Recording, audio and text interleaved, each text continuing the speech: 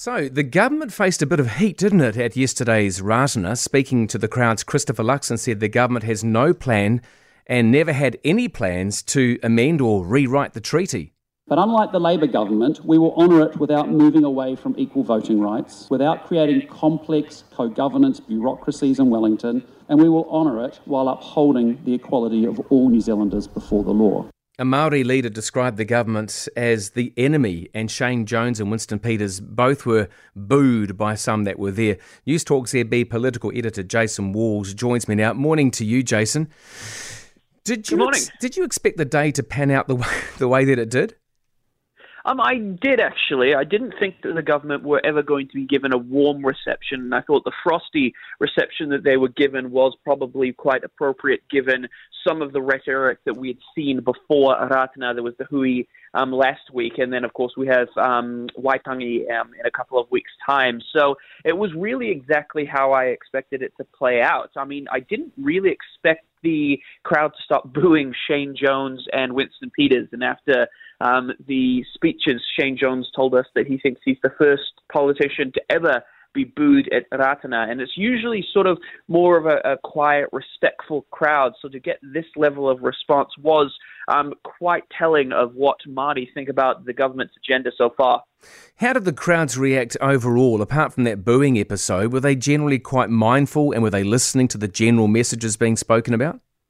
I would say for the most part, yes. Chris Luxon, I think, deliberately had quite a tame speech. There was nothing in there that really jumped out, that was too confrontational, that was too adversarial. It was really just him kind of just almost placating many in the crowd, saying, listen, we're not here to mess with the Treaty of Waitangi, we're not here to mess with any of the treaty settlements, we're just here to try and help Māori with a by Māori, for Māori approach when it comes to things like health. That's why they're disestablishing the Māori Health Authority. They say it's just more bureaucracy, and what they want to do is actually work with iwi across the country when it comes to getting better health outcomes. So he was just really putting that message through.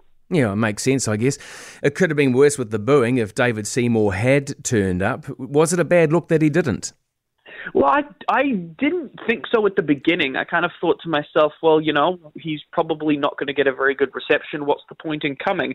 But then over the last couple of days, the big talking point has been this treaty referendum that the ACT Party got in their coalition agreement. That is to have a look at the treaty principles bill, and they're going to introduce that to Parliament, but the National Party and New Zealand First have only said that they'll support that through to the first reading, which means that it'll be debated in Parliament, and then it will get the green lights to go to a select committee where it can be debated and it can be robustly looked into by the public and MPs. But after that, there had been no commitment by the National Party or by New Zealand First to vote for it, and they need to vote for it. All three parties do need to vote for it if it actually will become law, but New Zealand First have said that they're just simply not going to do that. So the bill is absolutely dead in the water, but it's still one of the main talking points at Rātana, the hui, and probably at Waitangi as well. And this is despite the fact that it's never going to see the light of day. The bill is not going to become law.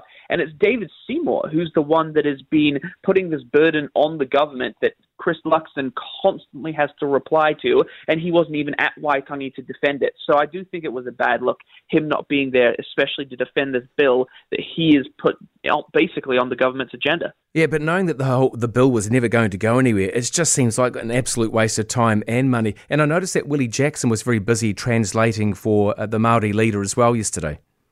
Yes, I mean, it's an interesting one with this bill because there is, you know, it's democracy, it's MMP, this is how it works.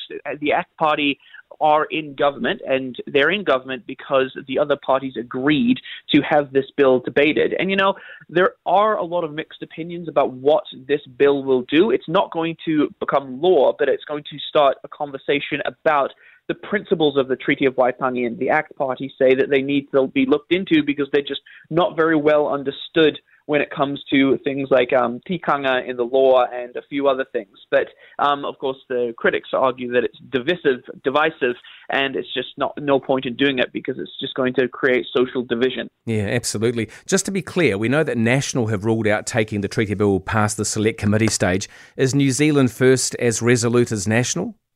Oh, other way around. So the New Zealand First Party has ruled it out.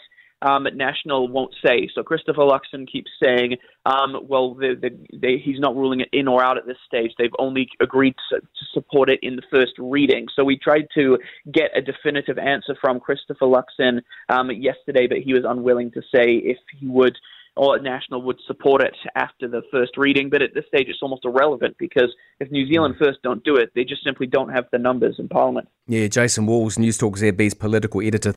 For more from Early Edition with Kate Hawkesby, listen live to News Talk ZB from 5 a.m. weekdays or follow the podcast on iHeartRadio.